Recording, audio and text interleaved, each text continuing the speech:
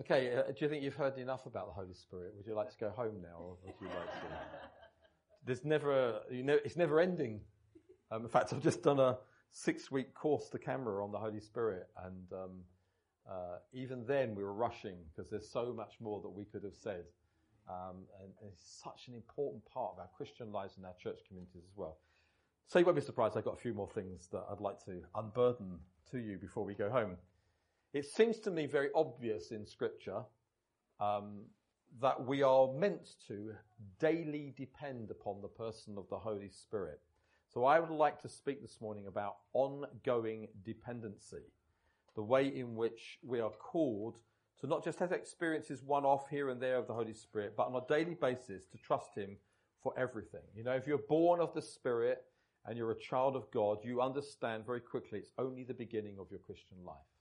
It's the start, it's not the end.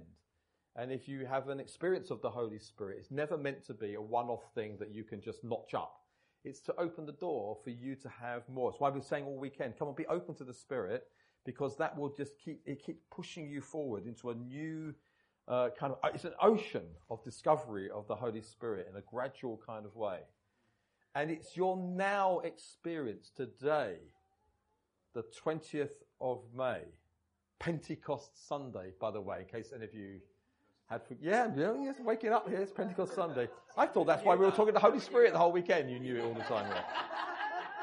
Our churches are notorious for waking up and not realizing the religious calendar that we're on, but it's Pentecost Sunday. Anyway, and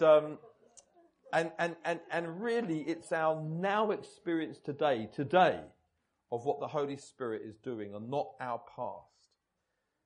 There are many reasons that Christians struggle in their life. There's all sorts of reasons why they do, but I'm pretty convinced this is one of the main ones when we try to live our lives without the helper, the Holy Spirit. So I got friends who've kind of wandered away. They really were on fire for Jesus and they preached and they were really evangelistically, and today they're nowhere. I know numerous people like that. They don't go to church. They don't kind of hardly believe anymore. And you sometimes think, well, was it an event that made them go like that? Was it a tragedy? Was it an event? Was it a misunderstanding? Often it would be something like they would say, well, someone in church offended me. To which I always replied, you know what? If I was to leave the church every time someone offended me, I'd never be here. It was like, it's just life. That's what it's like being in the Christian community. We get easily offended by people. People are people. We're not perfect. We're imperfect.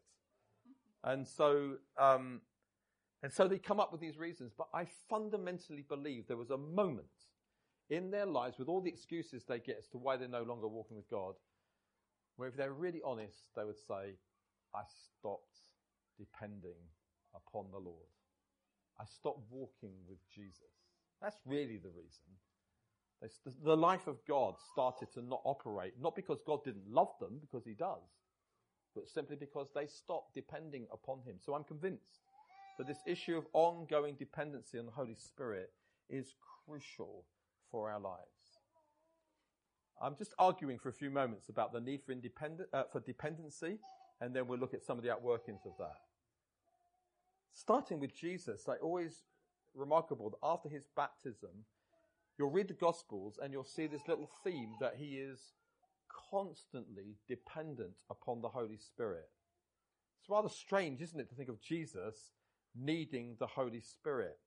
But He was filled with the Holy Spirit. He depended upon the Holy Spirit. Remember yesterday we saw the Spirit came and remained. Those things we were looking at yesterday, He fellowshiped with the Holy Spirit on a regular basis. Here's some wonderful scriptures just to back this up. Luke chapter 4, verse 1.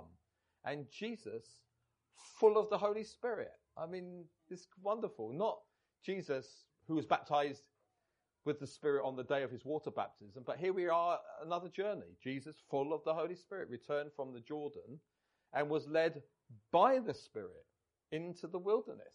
You wouldn't go into wilderness of your own accord. He was fellowshipping Spirit. The Holy Spirit obviously said to him, okay, now we're going into the wilderness. Luke chapter 4, verse 14. And Jesus returned in the power of the Spirit. That means He was dependent upon the Holy Spirit to Galilee. And a report about Him went out through all the surrounding country. Luke 4:18, which is obviously the scripture that Jesus quoted at the beginning of His ministry. The Spirit of the Sovereign Lord is upon me because he's anointed me to proclaim good news to the poor. In other words, I'm not going to start this ministry without the Holy Spirit. I'm not going to preach good news to the poor and healing the brokenhearted on my own. I'm going to daily depend upon the Spirit. Honestly, if Jesus needed all of this, how are you doing? The Spirit of the Lord is upon me because he anointed me to proclaim good news to the poor.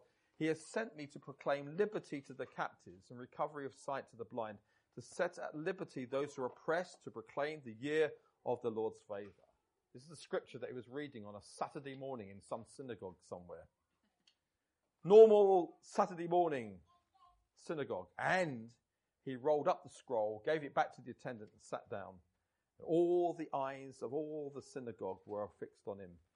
And he began to say to them, today, this scripture has been fulfilled in your hearing. It was an amazing moment. I am the fulfillment of the scripture I've just read to you. I don't think any of us would be so bold. Jesus knew he was the Son of God. Never, some people say, well, he didn't know who he was. The Gospels record he absolutely knew who he was, where he was from and where he was going. He knew everything that was going to happen. And he read this. And the amazing thing is, from the day that he put the scroll down to the guy and then started his ministry, all those things that he's just read out happened. He did heal the brokenhearted all the time and set the captives free and preach good news to the poor, the wonderful news of salvation. And so we find in the example of Jesus that he goes from strength to strength, filled with the Spirit. There's often another little phrase, we haven't got time to look at them all, that refers to Jesus. And it says, and filled with the Holy Spirit, he said. And there's this other verse, and I'd love to have been there. It says, and Jesus rejoiced in the Holy Spirit. Wonder what that was like. Just the thought of Jesus rejoicing in the Holy Spirit. What would that have been like? Well, not only Jesus, we then come to the early church, the first disciples, the first Christians. And both through their experience of the Holy Spirit, they encourage one another to be filled with the Spirit. And also with the teaching that they gave to the early church, they taught constantly the need to depend upon the Holy Spirit all the time. Let's start with experience and we'll talk a bit about teaching. So Acts chapter 4, verse 31. These were the people who had already been baptized in the Spirit on the day of Pentecost. And it says, and when they had prayed, the place in which they were gathered together was shaken, and they were all filled with the Holy Spirit and continued to speak the word of God with boldness. So it's obvious that the early church were not going to depend upon their experience on the 20th of May, the day of Pentecost. I don't think it really was the 20th of May, by the way. But they didn't, it's not the thing they were depending on. Here they are, gathered together, and they're being filled with the Spirit all over again. It was part of their expectation that God would do this. So this is their experience. Acts 7, verse 55. But he, Stephen, full of the Holy Spirit, gazed into heaven and saw the glory of God and Jesus standing at the right hand of God. It's important to notice that he is now today full of the Holy Spirit, not just yesterday. Acts 13:2. While they were worshipping the Lord and fasting, the Holy Spirit said, set apart for me Barnabas and Saul for the work to which I have called. It doesn't go into great details, but while they were worshipping and praying and fasting, the Holy Spirit obviously came to them and spoke to them. They were dependent upon the Spirit. Acts 15:28. For it has seemed good to the Holy Spirit and to us to lay on you no greater burden than these requirements. This was a company of people, a council, who were wondering what to do. And in the end, it was the Holy Spirit that spoke to them. It was the Holy Spirit they were dependent upon so they could come out of that meeting saying, it seemed to be good to us and to the Holy Spirit. They would never have known that if they weren't experiencing the daily infilling of the Holy Spirit. Acts 16, verse 6. Please bear with me. I just love the Bible, so I just keep quoting scriptures. Is that allowed? Yes, I think it is. And they went through the region of Phrygia and Galatia, having been forbidden by the Holy Spirit.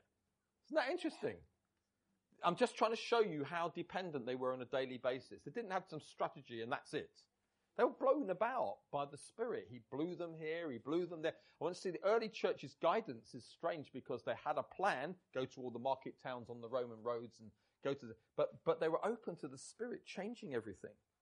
So that having been forbidden by the Holy Spirit to speak the word in Asia, And when they had come to Mysia, they attempted to go into Bithynia, but the Spirit of Jesus did not allow them. It's a picture of constant hearing the voice of the Spirit, which we're going to look at in a moment, and knowing that he's speaking to them. So passing by Mysia, it's like, bye, you missed your opportunity. They went down to Troas, and a vision appeared to Paul in the night, dependent on the Holy Spirit. A man in Macedonia was standing there urging him and saying, come over to Macedonia and help us. And when Paul had seen the vision, immediately we sought to go into Macedonia, concluding that God had called us to preach the gospel to them. Again, this sense of hearing from God, dependency from God. I love this in Romans chapter 1. Paul had been trying to get to Rome for ages, and in chapter 1, verse 11, he says, for I long to see you, that I might impart to you some spiritual gift to strengthen you. Now, we don't know what the spiritual gift was, but obviously, Paul was thinking, when I get to Rome, we're going to have a time of being filled with the Spirit, because then God's going to use me to give gifts of the Spirit to you to strengthen you in all that you're doing. He makes another statement similarly in 1 Corinthians chapter 2, verse 4, and my speech and my message were not in plausible words of wisdom, but in demonstration of the Spirit and of power, so that your faith might not rest in the wisdom of men, but in the power of God. And even in a simple, nothing like this, but a type of way this weekend has personified with that. Hopefully we're not just talking lots of words, but behind it is our desire that we might actually experience the Holy Spirit. And so Paul was confident as he traveled around. He's going to preach sermons, but at the end of the day, there's going to be a demonstration of the Spirit and of power, which is going to convince people of the truth because he's dependent upon it. And this verse, which we've quoted a couple of times here already, Paul says to Timothy in 2 Timothy 1:6, for this reason I remind you to fan into flame the gift of God, which is in you through the laying on of my hands. Here we are years, decades later, and the early church are still dependent upon the Spirit through the laying on of hands and exhorting one another to move in the gifts of the Holy Spirit. It's a constant experience of daily depending upon the Holy Spirit. They not only experience dependency upon the Holy Spirit on a regular basis, they also taught the church to do this. Now, this is important because we could just end there and just say, well, they had a lot of experience with the Holy Spirit.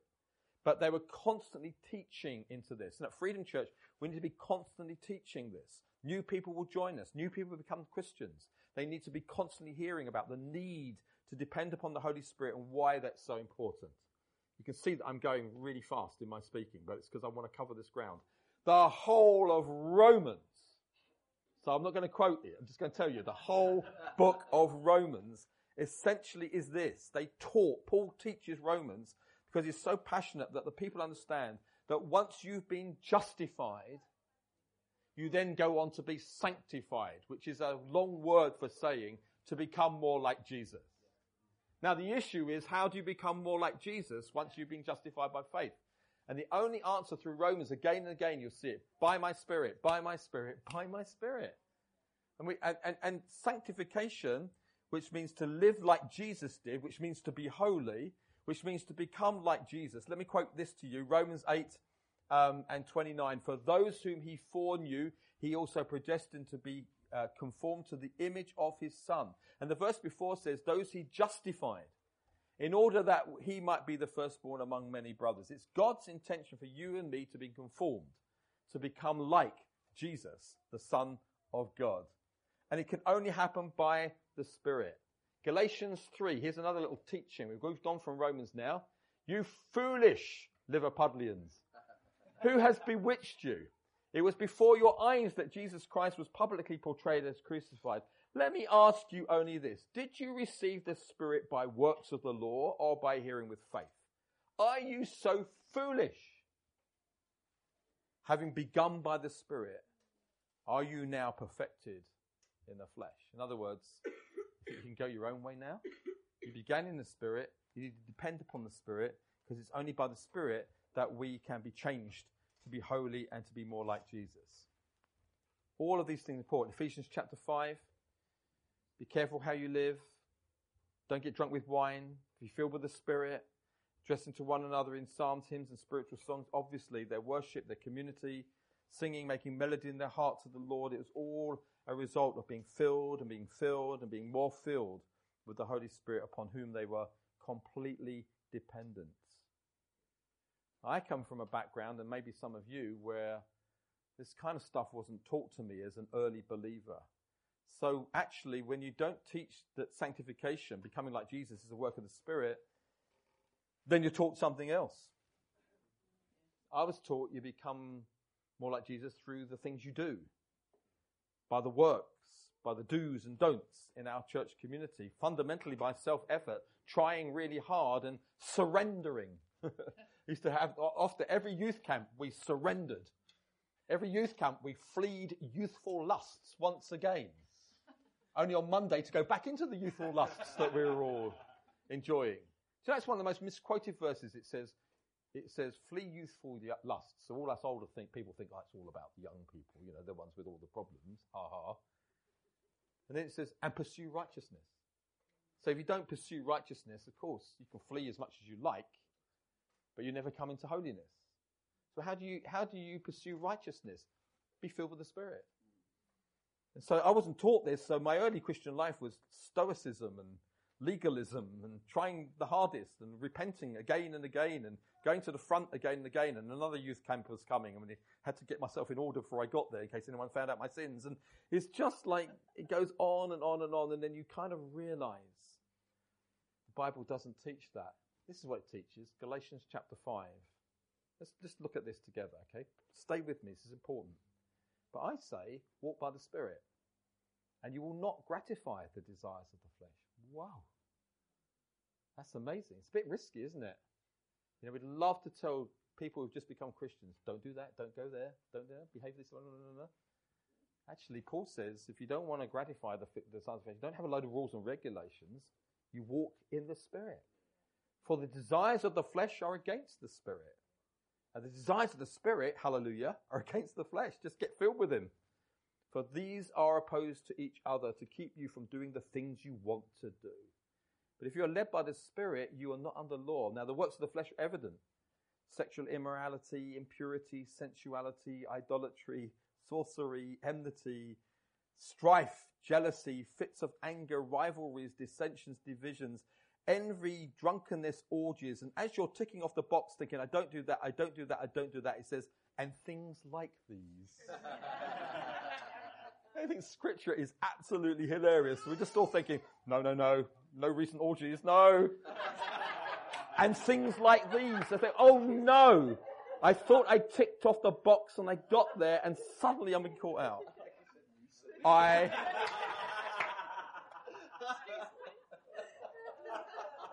And not so recent. Now, I warn you, as I warned you before, that those who do such things will not inherit the kingdom of God.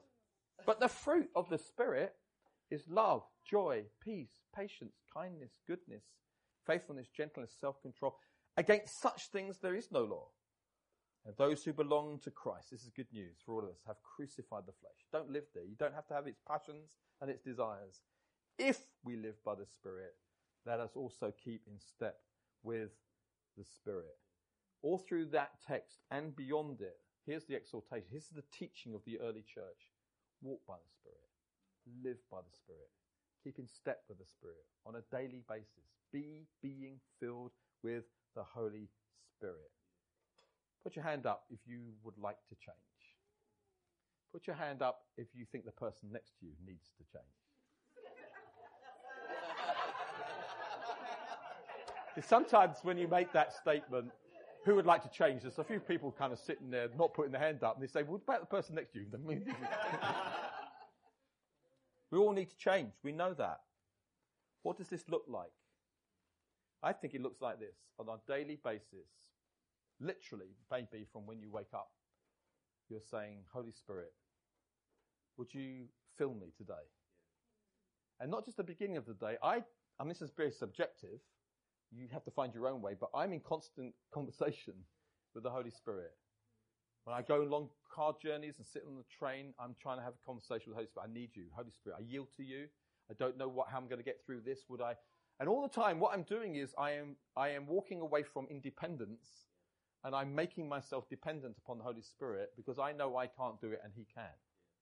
So my need for Him is constant. I'm expecting by faith.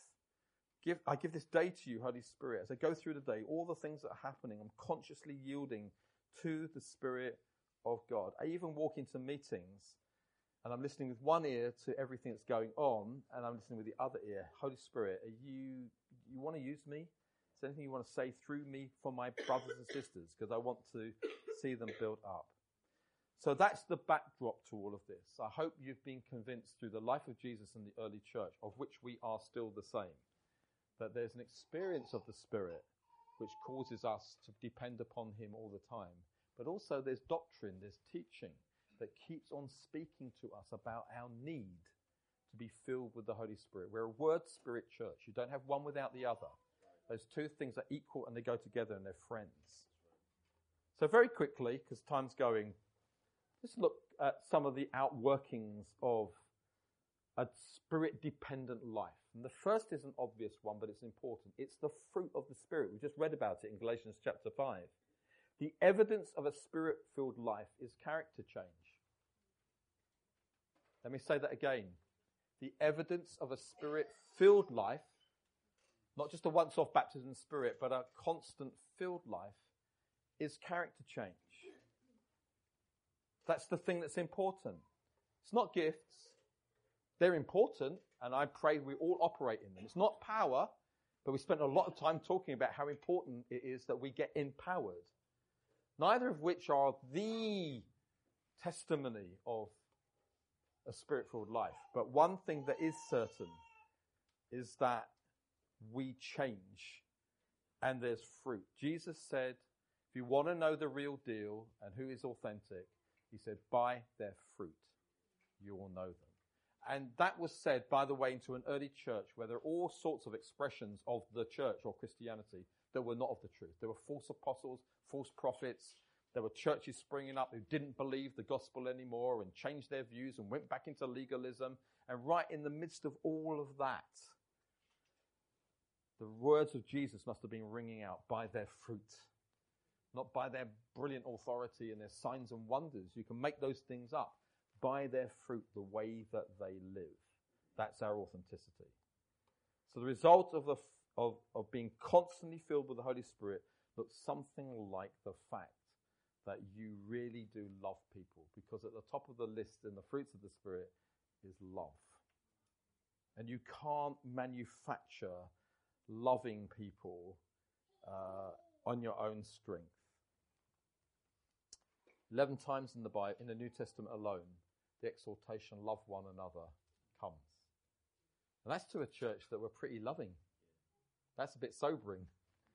Love one another, love one another. It's not automatic, so there's this encouragement to really know this. I mean, we know the scripture, but I'll quickly read it. 1 Corinthians 13, verse 1, if I speak in the tongues of men and angels, do not have love, I'm a noisy gong, a clanging cymbal. If I have prophetic powers and understand all mysteries and knowledge, and if I have all faith, it's so as to remove mountains, wow, but don't have love, I am nothing. If I give away all I have, and I deliver up my body to be burned, but do not have love, I've gained nothing. Love is patient and kind. Love does not boast, does not envy or boast. It's not arrogant or rude. It does not insist on its own way. It is not irritable or resentful. It does not rejoice at wrongdoing, but rejoices with the truth. Love bears all things, believes all things, hopes all things, endures all things. Love never ends. As for prophecies, they'll pass away. As for tongues, they will cease. As for knowledge, it will pass away. So love is constantly the underlying attribute of everything else that we experience. I'm glad I'm quoting these verses at the end of this weekend rather than the beginning, because you've had a whole 24, 48 hours to wonder whether some of us are loving and not being resentful or irritable. That's great. I mean, always weekends, you're just always irritable by all the people around you. Come on, you're looking at me very holy as if I'm the only person that has that problem. It's just like you're in a Christian community. People just kind of irritate you.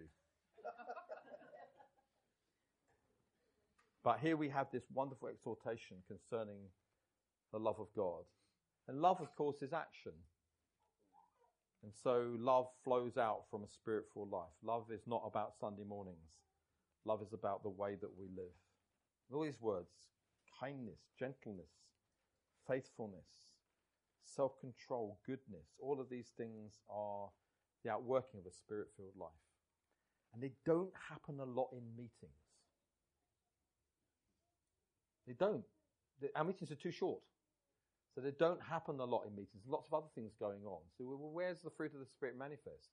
To some extent in meetings, but really manifest in life. All the other weeks, all the other hours of the week that you're not in church.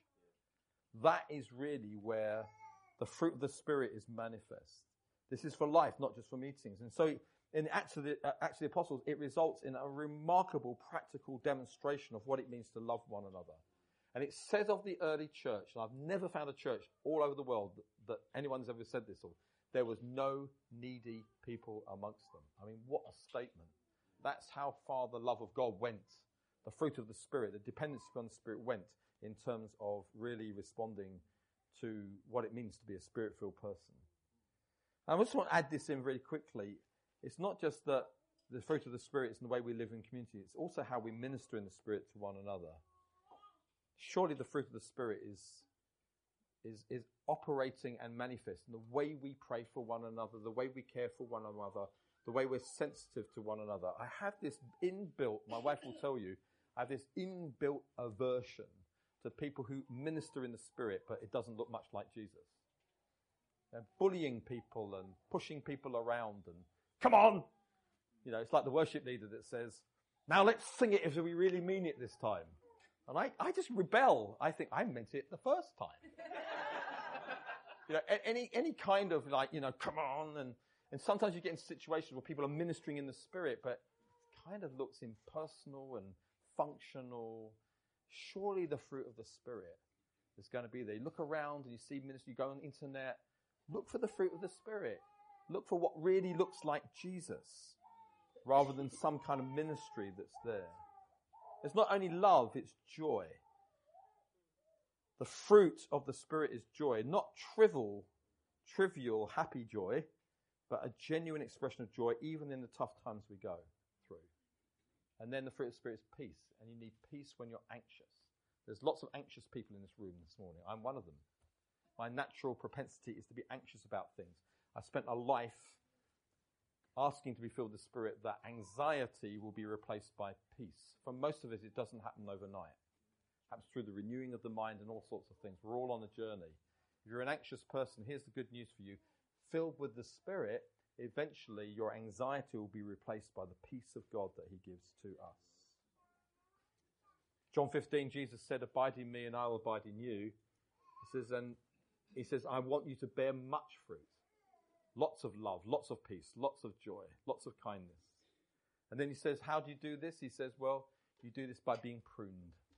It's like God comes along and he sees a little bit of love and then he prunes you so that you'll have more love. A little bit of joy, then he'll take you into a situation where you're not naturally joyful.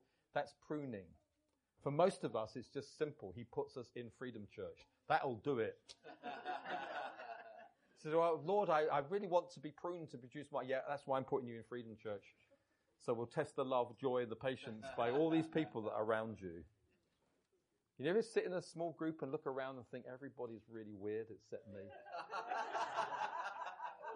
And what you don't know is they're all looking at you and they're thinking exactly the same. So one of the hallmarks of the Spirit-filled life is the fruit of the Spirit, by their fruit. Here's another one, hearing the voice of God. If we're daily filled with the Holy Spirit, we'll hear him speak. This is so exciting. That if you're walking with the Spirit, you're going to feel the nudge of the Spirit. Go over to that person. Talk to that person. Walk across the road and talk to that person. Well, just a little whisper, something that I kind of may have made up. Well, you never know until you start obeying the voice of the Spirit, which comes with time. Jesus said, my sheep hear my voice. I can only imagine the closer you get to the shepherd, the clearer his voice is, which comes through being filled with the Spirit. And again, it's very subjective. How do you know you've heard the voice of the Lord? Well, it's subjective, and it has to be subjective. The proof of whether you've heard God's voice, the objectivity is, what you say actually comes to pass. Prophecy, words of knowledge, the promptings of the Holy Spirit all come out of intimacy. If you read it, I don't know if any have read John 14 to 16 yet, but I'm hoping you will over the next week or so. It's constantly Jesus talking about the Holy Spirit will guide you into all truth. He'll bring revelation. He'll remind you of the things that you've forgotten. He'll give you the words to say when you don't know what to say. It's like tuning in to hear the voice of God. So obviously we know, if we know our Bibles, that there is an audible voice, which is an external voice that God can speak. You hear literally the voice of God. Example in the Old Testament, Samuel, little boy, and God audibly speaks to him. It takes Eli 3 goes to realize, oh, this is God speaking to him. So there's an obvious illustration that God can speak. God can speak to children. Did you know that? Yeah. He can speak into the hearts of those who are open to him. When we get to the New Testament, there's another illustration. In the New Testament, we have a little guy called Ananias who's in Damascus waiting for Paul to come down and persecute him. God speaks to him in an audible voice and says, go to my servant Paul. He even says, go down this street, turn left, turn right, and then there he is. And Ananias is going, but Lord, surely not. This guy's come to kill us, and now you're telling me to go to him. You really need to know you've heard from God at moments like that. But he obviously did. He heard this audible voice, and off he went to do what God had called him to do, and the rest is history. Obeying the voice of God when you hear him speak is important. And I have to say to you, it happens all over the world today.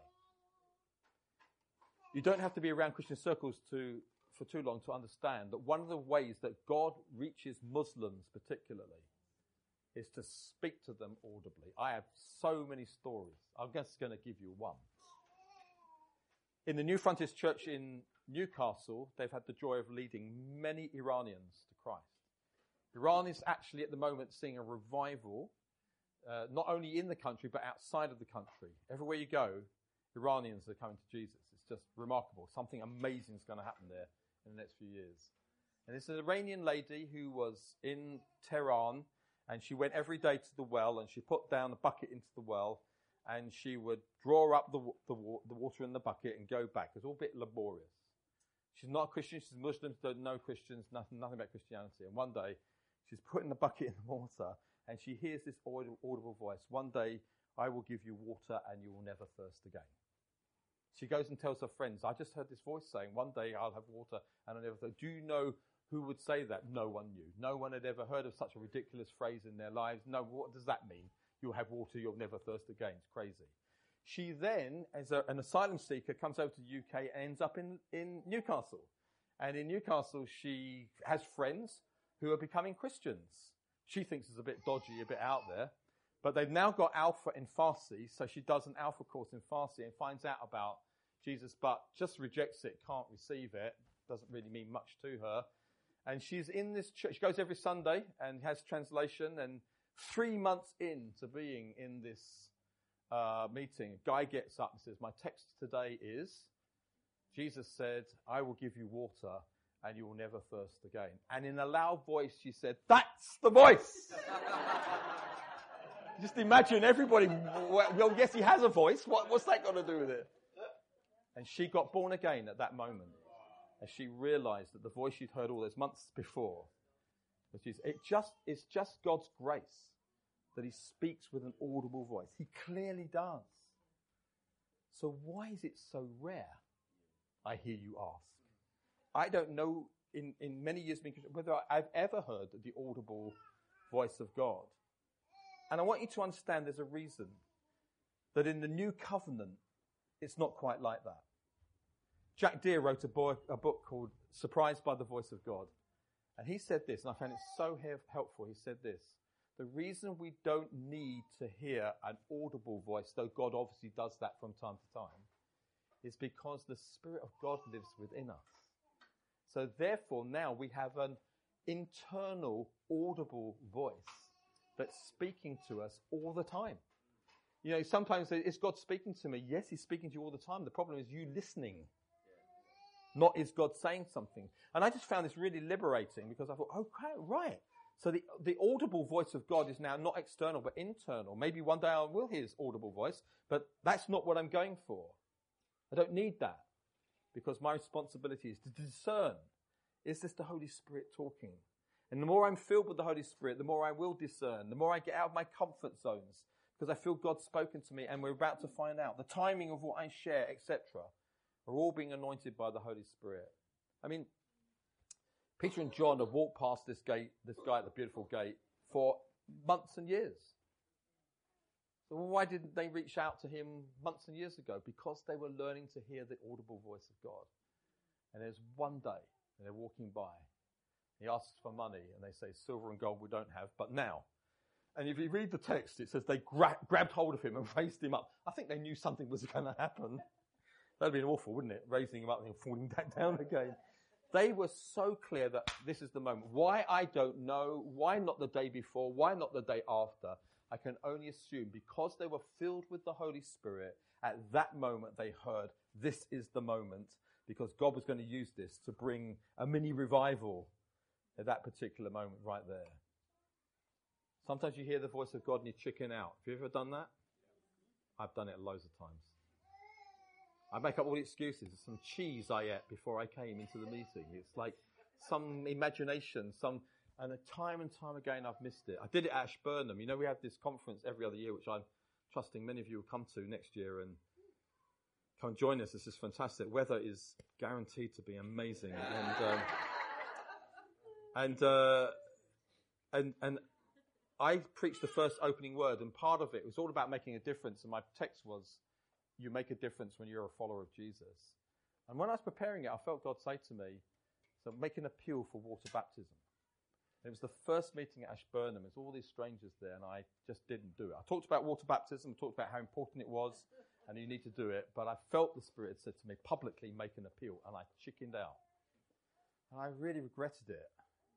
One of the reasons I regretted it is I got this phone call 3 months later after Ashburnham, full of photographs and texts and emails, that a church in Cumbria had listened to my preach on that Sunday morning.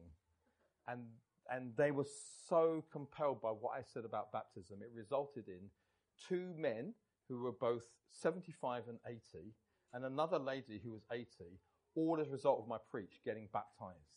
And he sent pictures through of these dear people who could hardly get into the swimming pool. They're kind of helping them. And while they're doing this, I'm crying because I'm thinking, Lord, you're so gracious. I missed it, but these people didn't. They heard it all these months later, and they obeyed, and I didn't. And I learned lessons through that. Listen to the voice of the Spirit. Don't chicken out. What was I doing? I was thinking about how well I'd look, or how badly I'd looked if I'd made an appeal and not one person had come forward. Hearing the voice of God, I think I did. And this was God's way of showing me graciously that it had actually happened, and it was so wonderful. I want to finish with one final verse, and then we're going to just pray, and it'll be all over. The start is about to begin of living in Spirit-filled life. So we looked at fruit, we've looked at hearing the voice of God. Let me just drive that home. How exciting it is to be on an adventure that God of the universe can speak to you, and you can then speak out what he gives you. What a privilege. Liverpool is flooded with people who need to meet you. So you can bring the word of God to them because you're hearing from him. So there's the fruit, there's the hearing. The final thing is being ministers of the Spirit. Let me read this to you. This is a good place to end this weekend. Such is the confidence that we have through Christ toward God, not that we are sufficient in ourselves to claim anything as coming from us, but our sufficiency is from God, who has made us sufficient to be ministers of a new covenant, not of the letter, but of the Spirit. For the letter kills, but the Spirit gives life. You and I, it says it here, are ministers of the new covenant. That doesn't mean just giving information to people. It means, what is a minister of the new covenant? Well, that verse tells us. It's the Spirit and it's life. If you're a Christian today and you're walking with Jesus and you're filled with the Spirit, you have the capacity to literally bring life to people. And you will do that because of a work of the Holy Spirit. We're ministers of the Spirit. We're imparters of life. And if I can end with this, you can only give what you've got. If you've got lots of knowledge, you'll give lots of information. If you're filled with the Spirit, you'll be able to give impartation. And people just don't need more knowledge. They need to meet with the living God. This is amazing that I can actually be a minister of the new covenant. So I'm filled with the Spirit, I'm giving life. I potentially can lay hands on people, I can talk to people, and it's life, life, life. The life of Jesus. You're the branches, he's the vine. And as you're dwelling in him, his life comes through you and you become givers of life to others. So we can finish this whole weekend as we've talked about what it means to be filled with the Spirit on this note, that out of all that flows into you, you can now begin to give it away to other people. The Spirit gives life. Being filled with the Spirit is about imparting what God's given you to others. It's so important to end it here. This has not been an internal exercise about looking in upon ourselves, but being filled with the Spirit makes an impact to those who don't yet know Jesus. It makes an impact to those who do know Jesus, because we get to be in the body of Christ, people who can build up and encourage others and be ministers of life to one another. Let's pray together.